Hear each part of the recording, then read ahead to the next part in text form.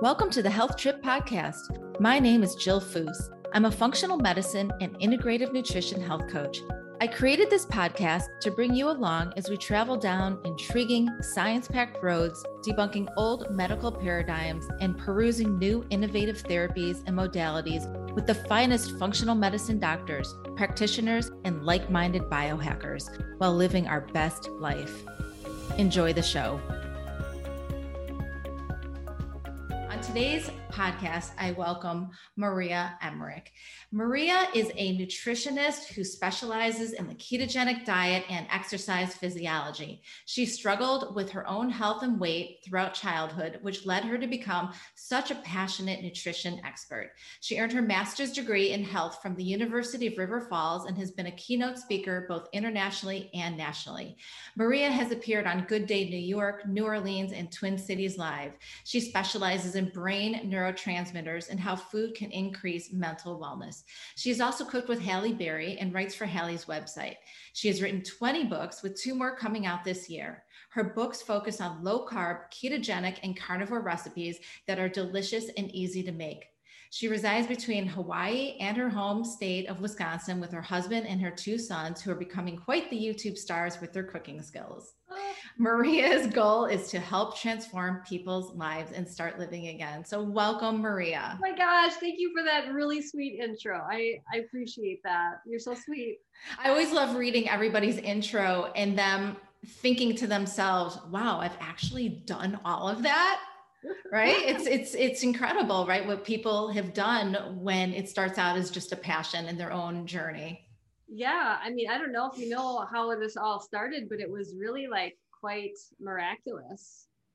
Yeah, actually, I want to do a little medical disclaimer, and then I do want to share with folks your story. So just a little medical disclaimer before we begin, that we are not medical doctors. And hopefully you'll walk away from this podcast with a handful of nuggets that you can apply into your own lifestyle and your family, but absolutely talk to your primary care physician if you're thinking about making any lifestyle changes, especially dietary, and talk to them, and also become your own detective and research about what your goals are and how you want to get there. So today we're going to talk about raising healthy eaters from little kids to teens to college students. And as a mom of 5 kids, I know firsthand how challenging that is to feed your kids nutritious meals, but also to teach them how to cook healthy food for themselves. Because as they grow older, we want them to make these smart choices while they're away from home and keep it clean while living in a college dorm situation. And my kids are all really athletic. So from a really young age, I use their athleticism as motivation for making healthy choices. And if they were upset about how they performed in a game, mostly hockey, I would say, well, what'd you eat that day? Did you have Skittles? Did you have McDonald's? Did you drink Coca-Cola? What'd you do? And so they would think about it and start making the connections over time. And I realized that's not the case with everyone, but with me, that was a big part of my approach with my kids. I also have kids with ADHD, anxiety, depression, IBS, acne. I mean, you name it, 5 kids, you pretty much cover almost every situation. So today I want to shed light on the importance of whole food nutrition starting at a young age, and how us parents and caregivers can encourage healthy eating choices with our kids, because it's a really not an easy feat. So before we dig in, Maria, tell us how you got here, about your story, your own health story, and then bringing your kids into your life. Absolutely. When I was 16, I was literally twice my size, and I was always an athlete like your kids. I was one of the biggest athletes, literally, and I was one of the best ones. So I was working out all the time, but I still couldn't work out off what I was eating. I went to my family doctor because I just wasn't feeling well. And at that visit, I was told I had PCOS, which is polycystic ovarian syndrome, which is basically insulin resistance, type 2 diabetes that affects female fertility. I also had depression, so she gave me an antidepressant. I also had IBS, so I had a prescription for that she gave me. And I had pretty severe acid reflux, so she gave me a medication for that. But that very same week, I had this beautiful golden retriever that was losing patches of her hair. And I took her to the vet. And the first question the vet asked me was, what are you feeding her? Mm. But my doctor said it was nothing I was doing wrong. It was just the cards I was dealt. But Jill, let me tell you, I Mm-hmm. worked at a coffee shop where before high school, I would go there and make the scones and the cinnamon rolls and muffins, go to school. And then after school, I would go back. And when we closed, whatever didn't sell for the day, I got to go home with. And you can make darn sure I would make extra cinnamon rolls because I loved them so much. And that's kind of like what I ate. And so my doctor failed me, like totally. All I had was these drugs and I didn't want to take any of them. So I took the route of being like, wow, what my vet said, my dog's hair grew back within a month. And so I just started changing my diet, and it wasn't, I'm a foodie at heart. I didn't want to eat chicken breast and broccoli. So I just started creating these recipes of my favorite things, just without all of the sugar, without the carbohydrates, making these different versions of like cinnamon rolls. And I just kind of did it by myself. I would make them for people. And I met my husband at the young age of 17 and told him, I probably can't have my own kids. My doctor told me I couldn't. He's like, that's all right, we'll adopt. And, you know, I was like married before I could even drink alcohol. And so we started adopting, and my husband lost his job. And at the time I went to school for nutrition, but when I graduated, I just want to be a mom. And so I was a rock climbing guide, just preparing to adopt these children. And when he lost his job, our adoption fell through, and someone in town, a friend of mine, said, Maria, why don't you put your recipes together in a cookbook to help raise money for your adoption? And why don't you start a blog? And I was like, what's a blog? This was this was 50 years ago or whatever. I was like, what's a blog? And she's like, I'll help you. And honestly, it gave me a reason to wake up in the morning. It just fueled my passion again. And it went gangbusters. Like, it was just a self-published book, but people just loved it. And we put it on Amazon, and now like Halle Berry has it. Like, it's just crazy, you know? Your cookbooks are amazing. I can attest to all of your recipes. You could pick any of the millions of recipes she has, and they are all amazing. So absolutely. Well, at the end of this, I'm going to put all of that information on where to find your books. So you adopted these two babies from another country. You bring them home. And what was that experience like in terms of feeding them? First of all, it's hard enough feeding your own baby, right? And just figuring that out. But now you're raising two babies that aren't biologically yours, and they're coming from another culture. So that must have done, put some obstacles in your path. I will say that their change in diet, they loved it. That was the easiest part. The hard part was they never experienced a bathtub in their life. So they screamed in the bathtub. They didn't know what a dog was. So they screamed at the dog. They hated the dog. I was like, they hate me. But the food actually was kind of quite easy. They were living off of nothing but starch when they first came into our life. Even though they weren't even on the growth charts, they were so tiny. My son Kai was over a year old, but I would hold him in my baby carrier. I have pictures, and I'm only like 5'1". He was just itty bitty. Like, I could hold him like he was a newborn. That's how small both of them were. But they still had that especially my toddler, Micah, had a very large starch belly. Even though he was very small for his age.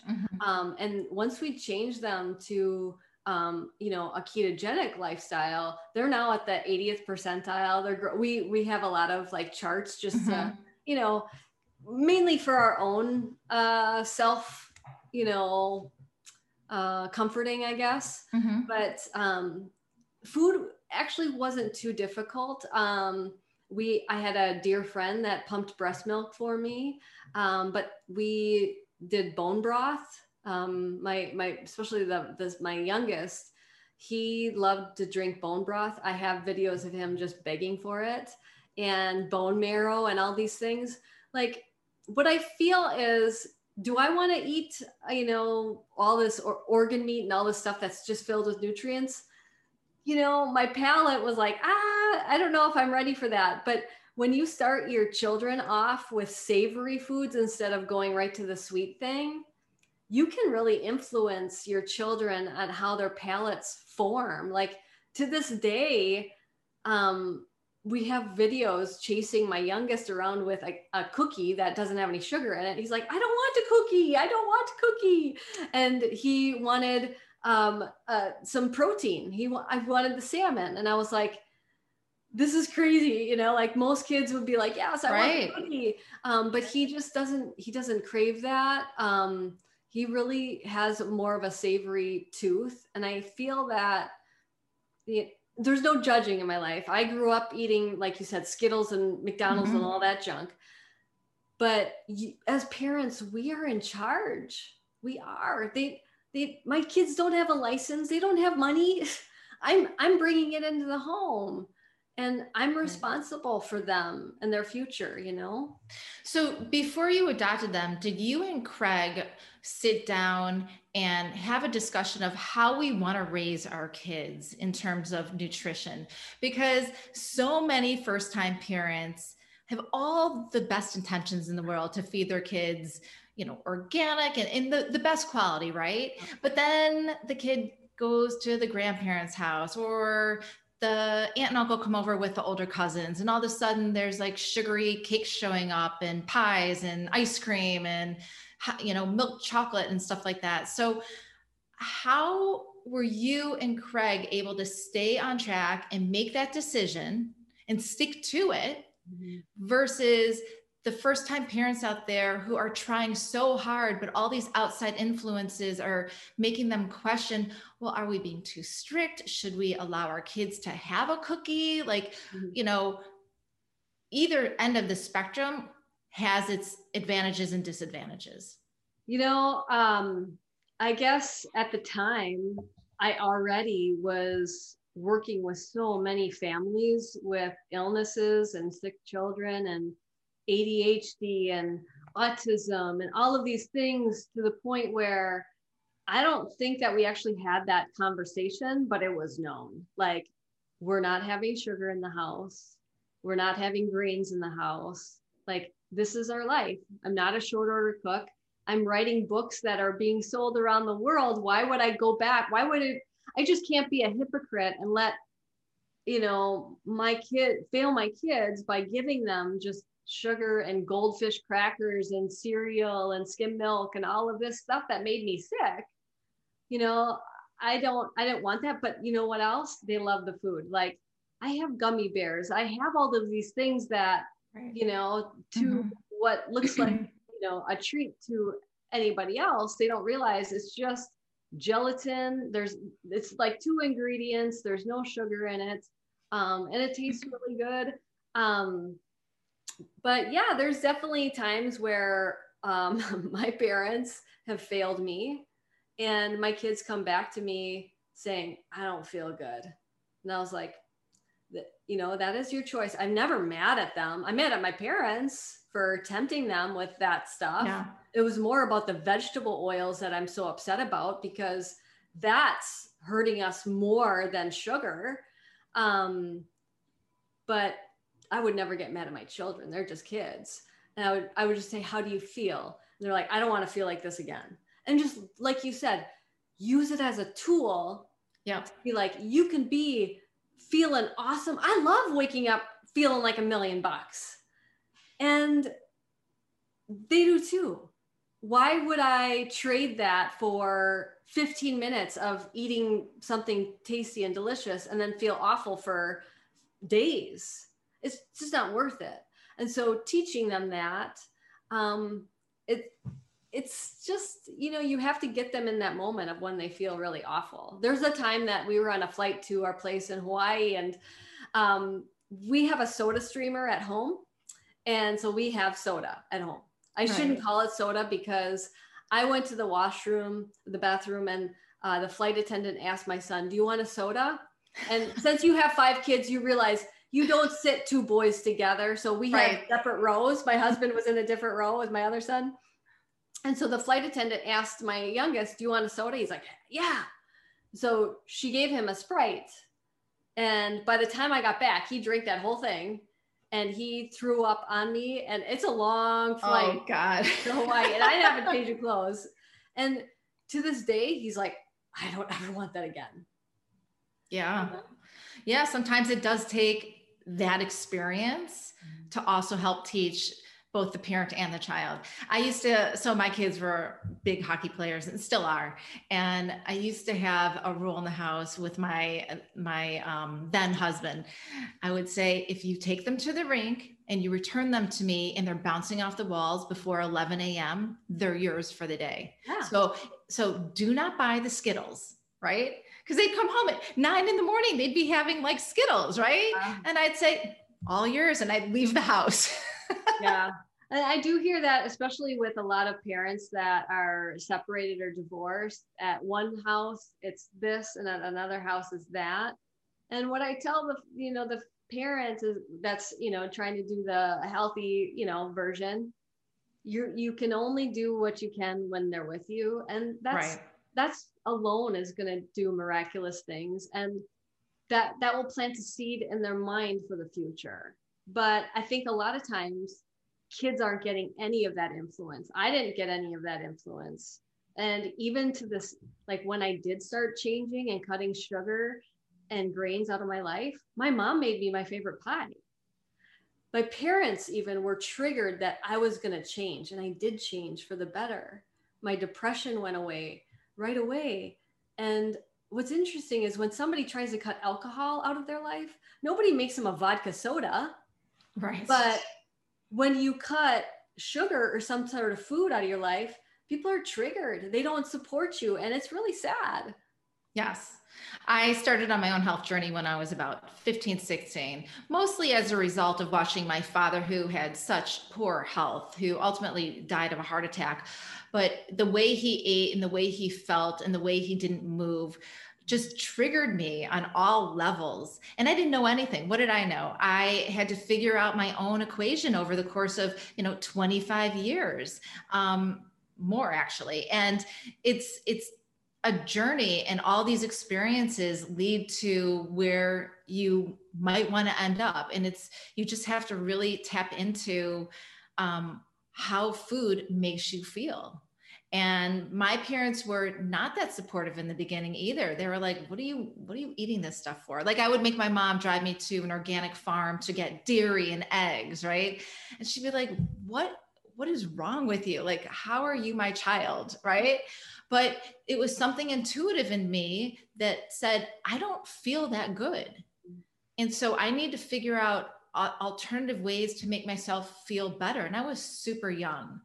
Now, of course, my family is all on board, and they're like, wow, we probably shouldn't have made fun of you back then, because now we want your help. That's awesome that they're on board, because very much so. Still, like when we go to the holidays, we're in the trust tree, I can tell you. So my parents are awesome. They did this whole smorgasbord for, I think it was Christmas one year. They had prime rib, and they had shrimp, and they had fish. They had all of these beautiful meats and, produce and all of this. And what was interesting is when we went through the line, because it was like a buffet style, we went through the line. When my kids looked at the bread, they said, Mommy, is this your bread? Because I have like this wonderful 0-carb bread. It's made with 2 ingredients. It's mind blowing. And I was like, oh no. I'm a big fan of it, by the way. Thank you, my dear friend. Well, they were like, is this your bread, Mom? And I was like, sorry, guys, it's not. And I guess everybody heard that and thought it was me saying, don't take the bread, which I didn't say that. Mm-hmm. So they just walked by all of the bread products and stuff.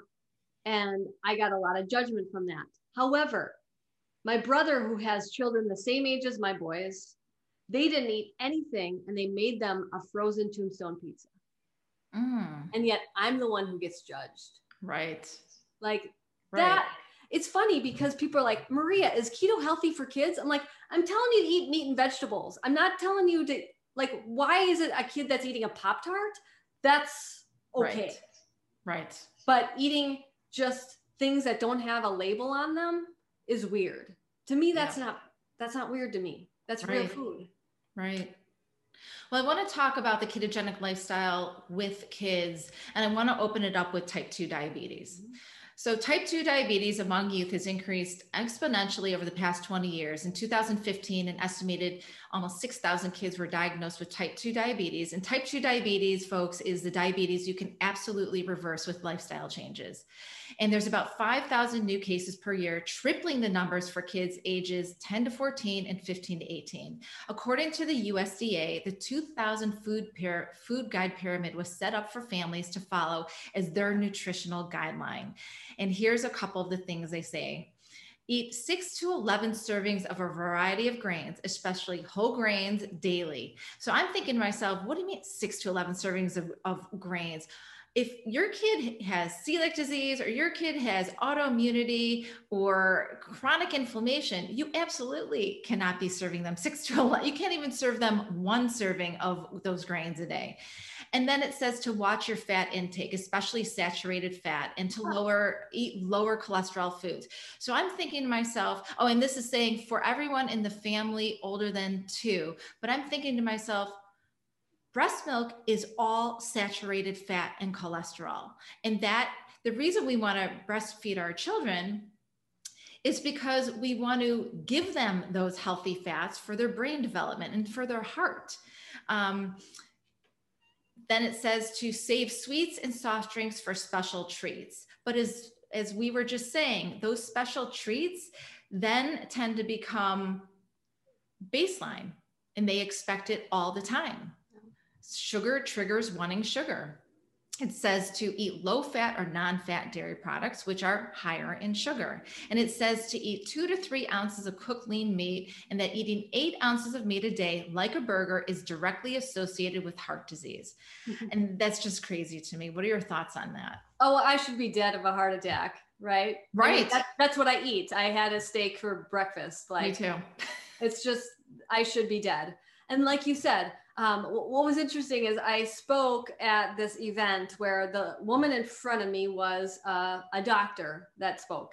And she said, get rid of all the saturated fat, get rid of all the cholesterol, use canola oil. She actually gave this advice.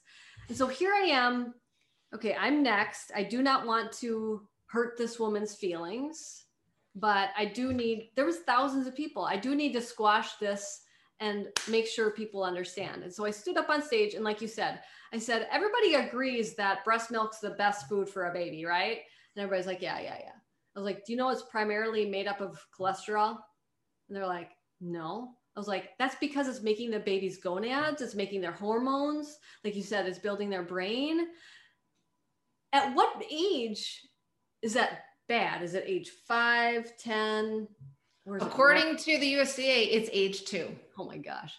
So what's interesting is when I work with men that are on statin drugs, and statin drugs naturally lower cholesterol. Well, not naturally, it's a drug that lowers cholesterol. Right.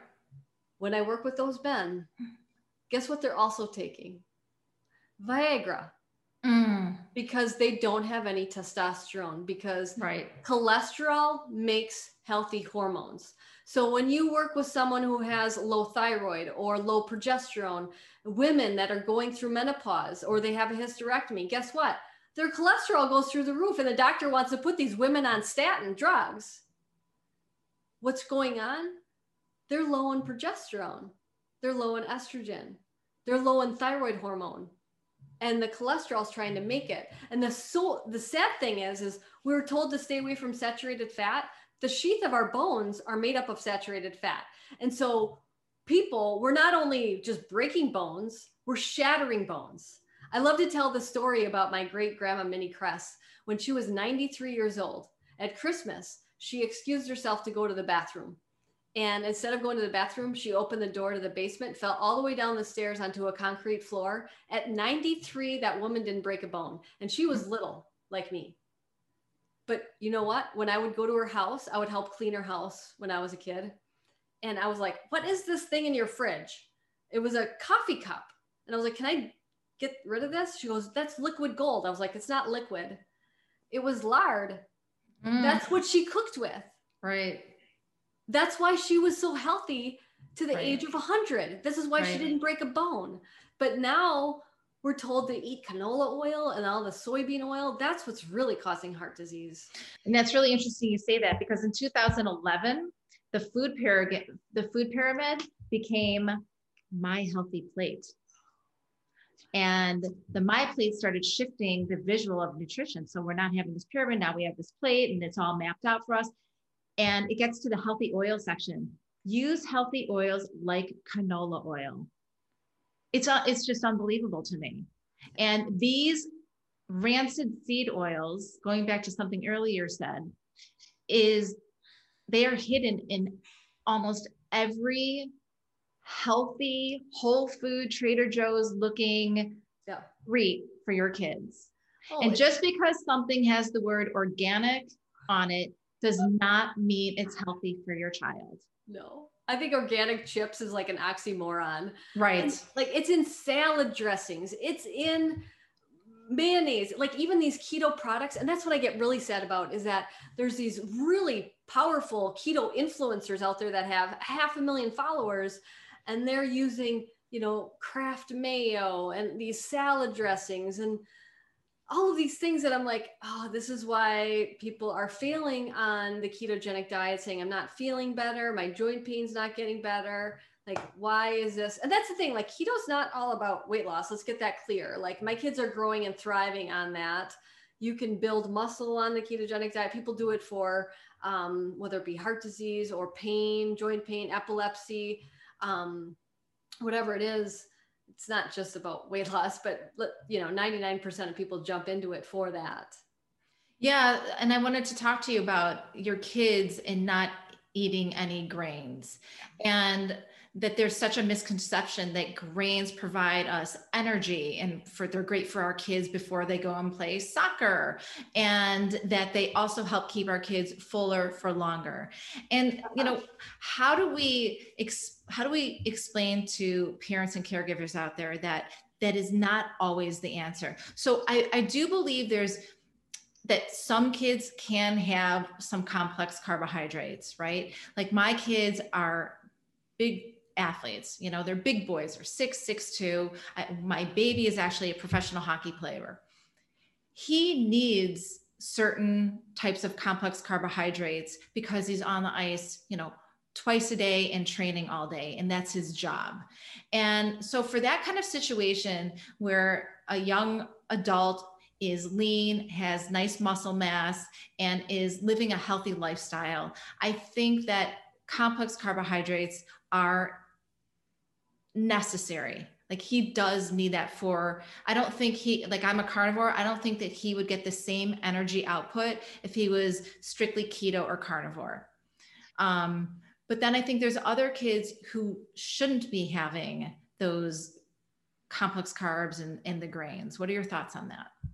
Well, I would say that the word need, I wouldn't agree with that. I don't think he needs that, but he hasn't trained his body to switch, which is I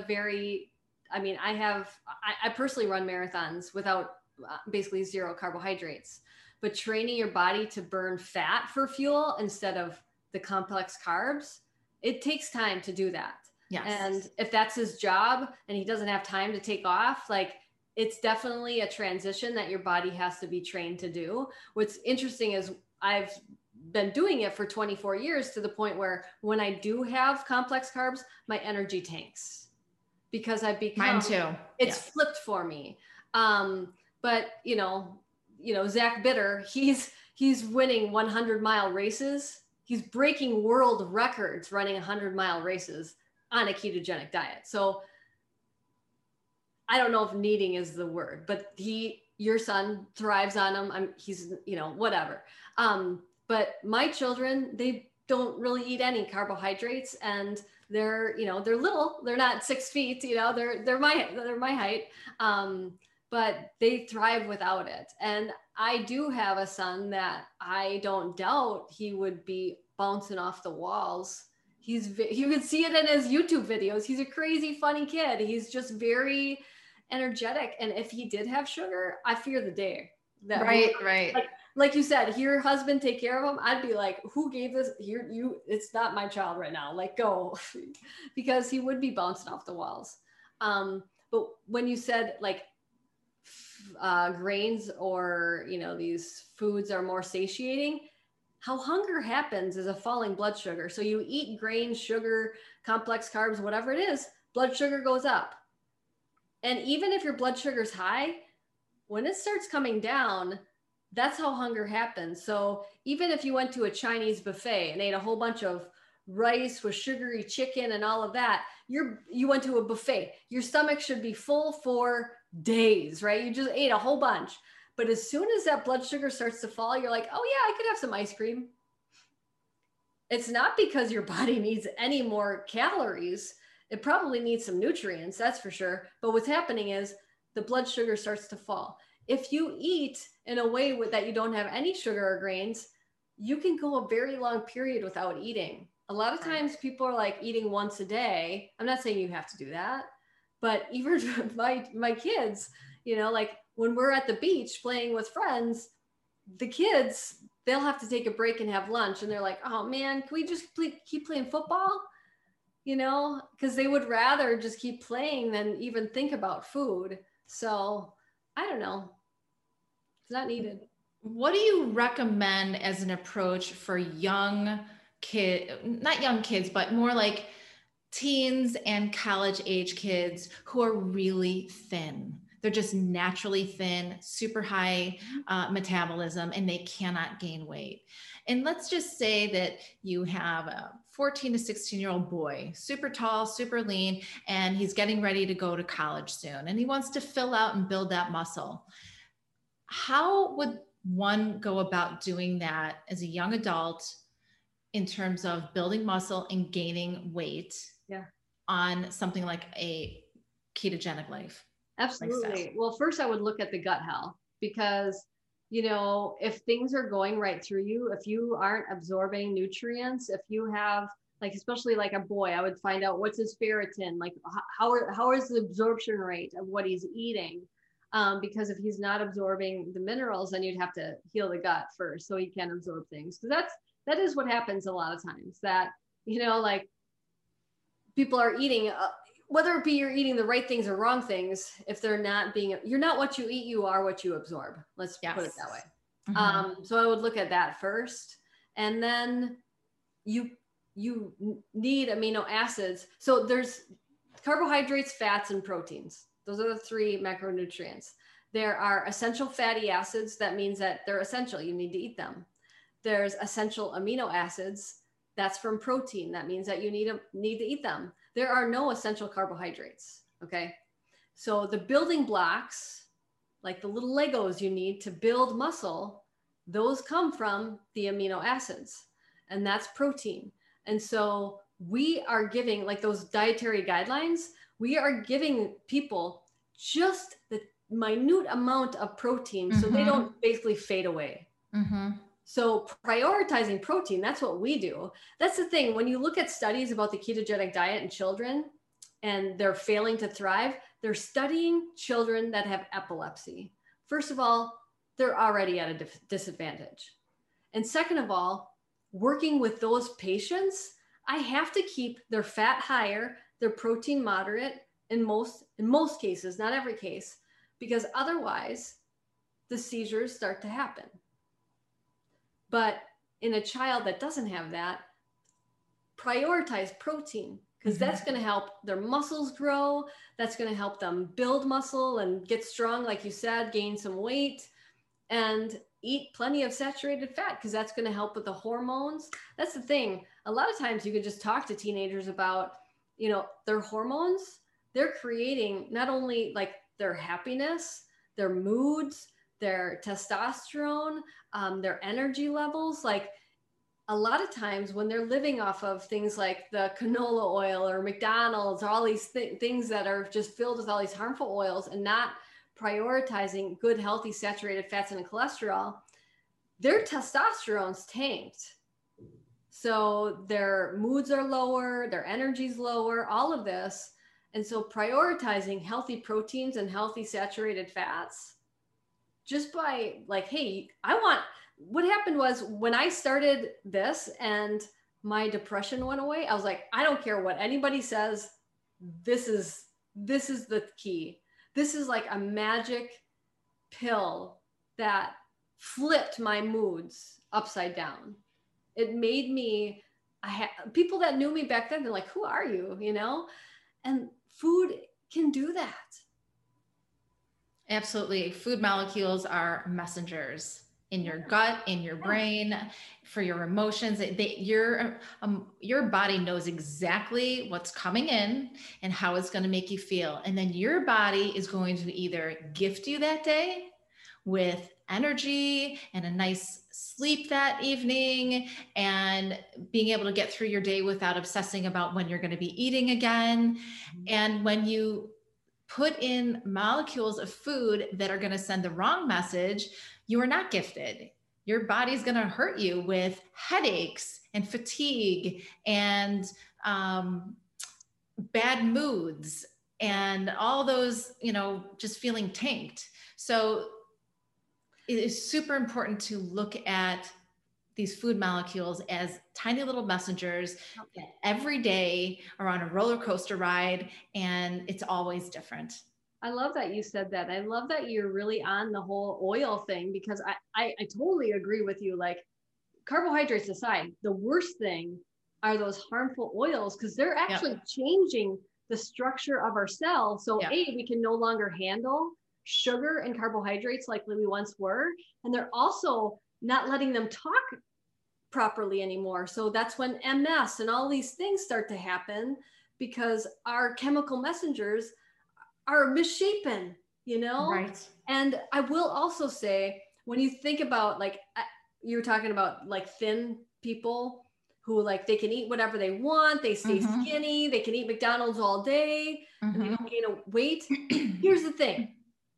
You can be thin, very thin, with type 2 diabetes. It's not how many fat cells you have, it's how stuffed they are. And this is the whole Asian paradox, why I have a lot of clients that are Asian, they're thin. My last woman, who was 105 pounds, had type 2 diabetes so bad, and she was ignoring it, she also became type 1 because she ignored what was going on in her body. She started having strokes, and she said, Maria, I wish I would gain weight when I cheated, because we are such a vain society, which is true. Yeah. You look at somebody who's thin and like, oh, they're so healthy, or, oh, they're so lucky they can eat whatever they want. Not so much true. They have a lot of inflammation going on, most likely. Absolutely. And they're malnourished. Most likely they are not eating enough calories, and they are malnourished humans. I want to shift gears a little bit. When should we start teaching our kids how to cook? And what are the best options to start with? Kitchen tools, tips, hacks? Oh my God. My favorite thing to do is to look at, like, Facebook memories, because I usually put, pictures out there of us cooking, and just seeing how little my kids were, and they're cracking eggs. I mean, my son could barely even talk, and he's cracking an egg. Just perfect. Yes, you're going to waste food. Yes, you're going to get messy in the kitchen. There's going to be eggs broken on the floor. There's going to be beef wherever. But let me tell you, you will thank yourself 5 years from now that you do not have to cook. You could say, hey, hon, can you make me something? It doesn't have to be the other way around. Your 10-year-old doesn't have to say, Mom, can you make me a sandwich? You say, hey, hon, can you make me a sandwich? Yes, you can have a sandwich on keto. Like you said, there's a bread. But yes, it takes time. Yes, it takes energy. But, like, those are the moments that, like, I'm almost tearing up, because they're my favorite memories. Yeah. They really, really are. Like, and it's funny, because my husband, it drives him nuts, because the kitchen's like a total disaster. We have, like, the hand mixer, like, there's stuff going everywhere. But I hope they remember that time, they for sure will. I grew up my mom and her sister, our houses were next to each other with a little trail in between. Huge. My aunt's style of cooking was very gourmet, and my mom's was very, simple and basic.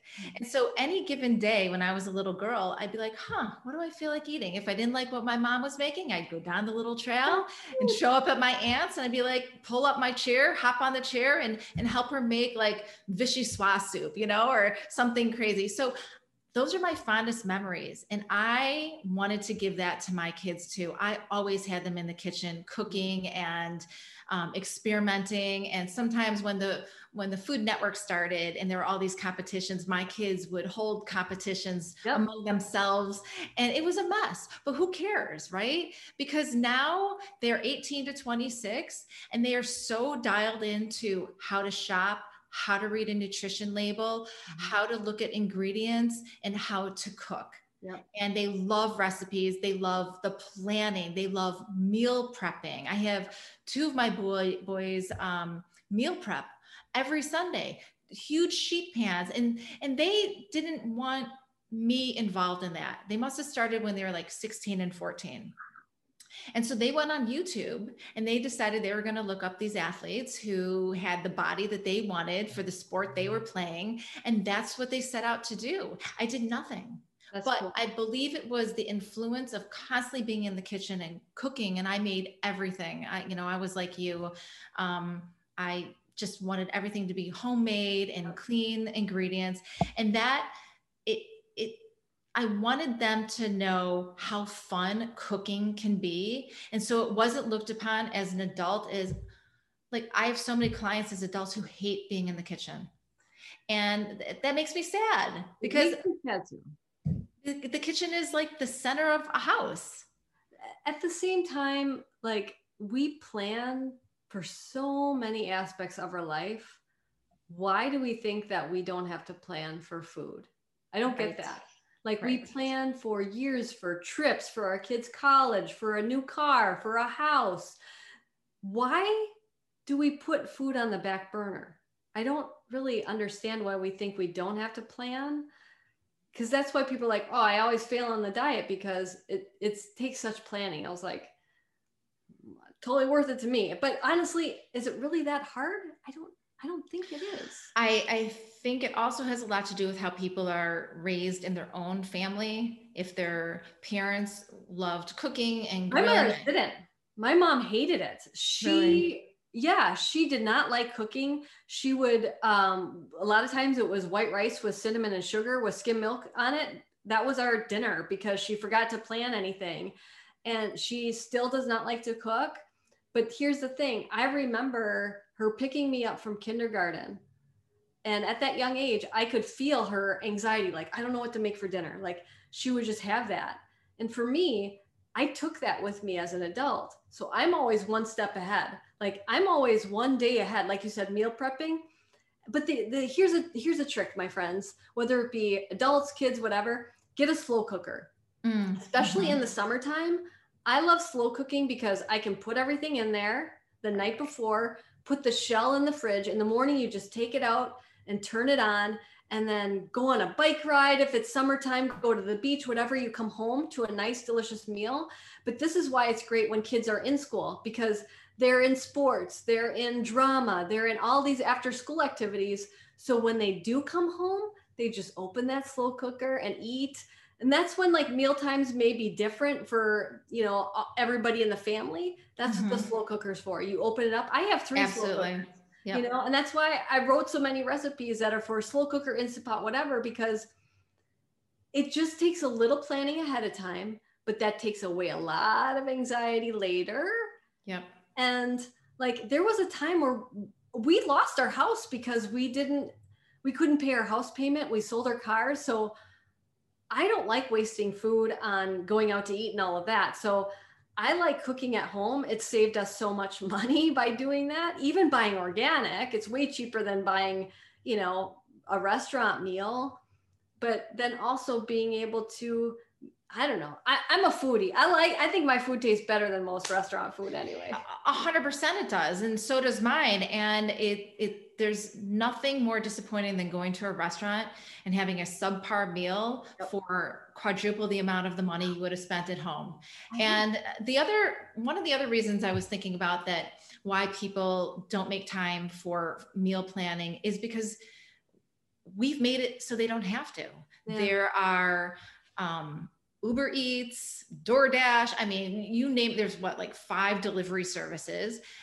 There's snacking everywhere. Everyone has snacks in their car, in their backpack. And these are sugar filled, even though they don't think they're sugar filled and rancid seed oil filled, they are. And just because you bought it at Whole Foods and just because it says keto on it still doesn't mean it's healthy. This is why I don't like saying I'm, specialized in the ketogenic diet, because a long time ago, I was a crazy lady, which I was okay with. Now, all of these products, now that keto is popular, are coming out and saying keto on the label. And I'm like, oh, I'm so disheartened with that, because, it has as much sugar as a Kit Kat, or harmful things in it that I would never recommend. But I will tell you, Jill, I'm very blessed that there's 2 companies in Europe and a company in the United States that are making my recipes only things that I approve of, and you can buy them as a frozen meal. So I think that's pretty cool. Like, that's awesome. Yeah. Dairy-free, nut-free, all of these food allergens. Mm-hmm. And it's not just in the US, it's in Europe too, which I think is really wild and cool. And I feel really grateful to work with these companies that truly care. And let me tell you, the guy in the US, he's a chef. And so, like you said, my meals are way better. I'm surprised at how delicious his meals are. Like, they're spot on. That's awesome. Congrats on that. What are some tips? We've talked about a lot of little kid stuff right now. So what are some tips for big kids going off to college? They're going to be living in a dorm situation. The cafeteria food might not be great. Although I do have to say, many colleges now have upgraded their food because kids are coming in with certain autoimmune disorders, celiac disease, gluten intolerances. So I feel there's a lot more options, but how do we send our kids to college and keep them on track? That's the thing too. Like, so if you're in a dorm, I've heard that they allow air fryers. I don't know if that's still true now, but I have an air fryer book, but I do recommend getting an air fryer. So like they can put some things in the fridge and, easily you can make a steak in the air fryer that's delicious. It's really good. You can make pork belly in the air fryer. There you go. Like all of these things right. that you just, have some food in the fridge, you make that in the air fryer. A lot of times dorms will have a kitchen, so they can cook in there. Yeah. Here's the thing. You have to be mentally prepared if you go into that cafeteria. Even if you have celiac, you can still choose like the soft serve ice cream and all of that junk. Right. I mean, I remember there was soft serve. There's all of this stuff at your fingertips. It's going to a buffet. If you're not ready here, it's going to be very difficult. I love that you're saying that, because I always work with my clients on their why. Mm-hmm. And what is your why? And then let's look at the path to get you there. And it takes being very mindful and being really committed, and then also being patient. And I always suggest to parents and soon to be college students, before you go away, practice it now. Practice it over the summer where you're not in school. Maybe you're not even working over the summer and you have more free time. Practice giving up going out 7 nights a week to party with your friends and seeing if you can get to bed an hour earlier. And then maybe it's an hour and a half earlier and 2 hours, because that sleep matters. Oh, it does. And these kids do not sleep. They don't put their phones and their computers to sleep. And so they don't go to sleep. But it's not even teenagers. It's young kids too. Yeah. Mm-hmm. Like our school bus, we're lucky. We homeschool our children. I run in the morning. The school bus goes by at like 6 a.m. Is your kid really going to bed on time? Because those 10-year-olds, they need more than 8 hours of sleep. Absolutely. But not a lot of 10-year-olds that I know are getting more than 8 because they have dance until this time, and then they have homework, and then they have this and that, and then they have to be up on the school bus by 6:30. Like, they have to be going to bed quite early to be, up on time. Yeah. But I don't think we talk about that enough. Like, the sleep requirement for children is more than 8 hours. Their brain grows as they sleep. And even as adults, if you're not getting 8 hours of sleep, your blood sugars are going to be higher. Yep. You're going to look at those carbohydrates so much like craving. You're going to look at them differently. But even myself, if I'm at a wedding or a party and I don't get I sleep well more than 8 hours. If I don't get my sleep in, even though I won't grab sugar or carbs, I'm much hungrier the next day. And my energy's not as good. Your moods start to suffer. They even studied Army Rangers, and after 3 nights of them only getting 6 hours of sleep, their cells started to look like a type 2 diabetic. So we should be prioritizing sleep more than we do. Absolutely. So before we end the podcast, I have 2 more questions for you. Okay. What are your top 3 foods for all kids, young and older, that should be incorporated into their daily diet?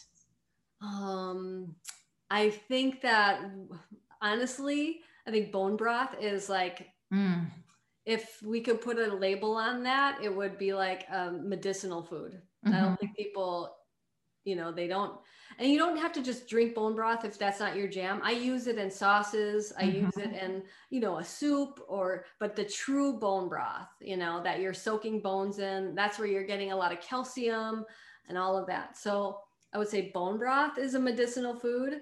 I would say that egg yolks are really great for, brain health for children. I have a pretty mind-blowing, I don't know if you tried my chocolate pudding yet. Oh yeah, me and all my 5 kids make it now. Oh, that warms my heart so much. Yeah.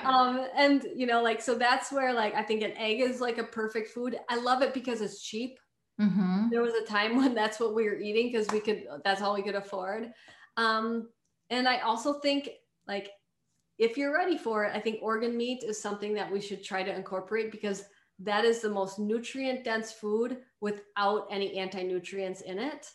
But I think people are afraid of trying things. I would say try sweetbreads because they are like little chicken nuggets. You wouldn't even know.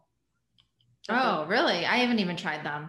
They're soft. They're delicious. They're my favorite organ meat, and I'm pretty picky. Liver is not my jam. Yeah. So I'm Jewish. And so of course at every holiday, we always have chopped liver. So my kids and I, we love chopped liver, and there's healthier ways to make it. Sometimes when you buy it in the deli, it is really mixed in with a lot of junk, but easy to make. But there's also organ supplements. So if you have trouble eating them, you can absolutely buy. You take them every day. Yeah. Because we don't have access to a lot of organ meat, so we do that every day, just like we do brain and all of that. Right. And what are your top 3 recipes that you want all kids to be able to make and try that they're going to love? Okay, the chocolate pudding. Because yeah, for sure. I agree with that. What happened was my son was a very picky eater, and he didn't like eggs, and that's all we could afford. And I was like, how am I going to get this kid to eat eggs? He didn't like scrambled eggs, nothing. And so I threw hard-boiled eggs into a blender. This is why I love it, because any kid could make it. It's dairy-free. You throw a can of coconut milk in there. The whole recipe is on my website, but the chocolate pudding is pretty mind-blowing. I made it for Halle Berry, and she's like, Maria, I do not want to eat egg pudding. I was like, please just try it. And it took us a long time for her to actually try it. And she's like, oh my gosh, this is like chocolate mousse. I was like, see, but that's the thing too. I'll suggest, don't tell people what it is. Don't be like, this is healthy. I don't know if you'll like it. Right. Just try it. Gosh, my second one, if you can do dairy, I have a protein noodle lasagna that I grew up having lasagna on my birthday. And so for me, I needed a replacement. And so I made these, I didn't make them. I bought protein noodles, which are very easy. But if you search protein noodle lasagna with Maria Emmerich, you'll find my recipe. It's easier than using real noodles, and it will fool any guest. Yeah. So tell everybody what's instead of the noodles. I know. I use organic deli meat. Right. I just get like Applegate organic deli chicken or turkey, whatever you want. And it's slimy like a noodle. It has the texture of a noodle. It's perfect for making lasagna. Yeah. Yeah. It's also very good. I've had that. Thank you. You're very sweet. Gosh, the third one, so hard. I guess I love my protein sparing bread, but it's hard. It's a technique. You have to be able to whip it. I agree. I love your protein sparing bread. I make it every single week. Oh, thank you. And I eat it every day. I go to the farmer's market and I buy duck eggs. I don't use the duck egg whites in that because they're expensive, but I make duck eggs with pork belly and I put them on top of your protein sparing bread. And I've made it for several of my kids who also love it. And I love that you can use it as French toast. Your kids will never know. So if you have a kid that is, really struggling with their weight and you want them to feel like they don't have to be deprived of their favorite recipes, that your bread recipe is such a game changer. Thank you. It really is. What I want to tell people is I know that everybody's having hardships. You do not have to buy a book. All the 3 recipes I just said, they're all on my website. Yeah. Like I'll link them in the show notes for sure. Thank you. I do. I want everybody to be successful. Like, yes, it'd be great if you bought a book, but if you can't, like the recipes are, there's other, there's thousands of free recipes, or ask your library to carry the books. Cause that's a win-win, me and, the library and you. Yeah. I would only add to a 4th recipe that I would want all kids to be able to make eventually and also enjoy eating is steak. Yes, you're right. Yeah. I think it's super important. I was just teaching my boyfriend's son who's going to college how to make steak last night. We did a ribeye, a New York strip, and a filet because I wanted him to see how the differences in the amounts of fat available in the meat, how they make the cooking technique different and where you might need to add more fat in cooking. And, he's 17 and I said, it's about time you learned how to make some steak. This is a great skill. It's something you'll be able to take this with you. It takes all of 7 minutes, right? From beginning to end. That's not be easier. Meal prepping, it's so easy. I just need to remember to take the steak out the night before. And that's what I do. Exactly. My favorite is a filet mignon on a cast iron. Just saying. I'm a ribeye girl. Are ya? Oh yeah. Cast iron? Cast iron. Yeah. Cast iron's the best.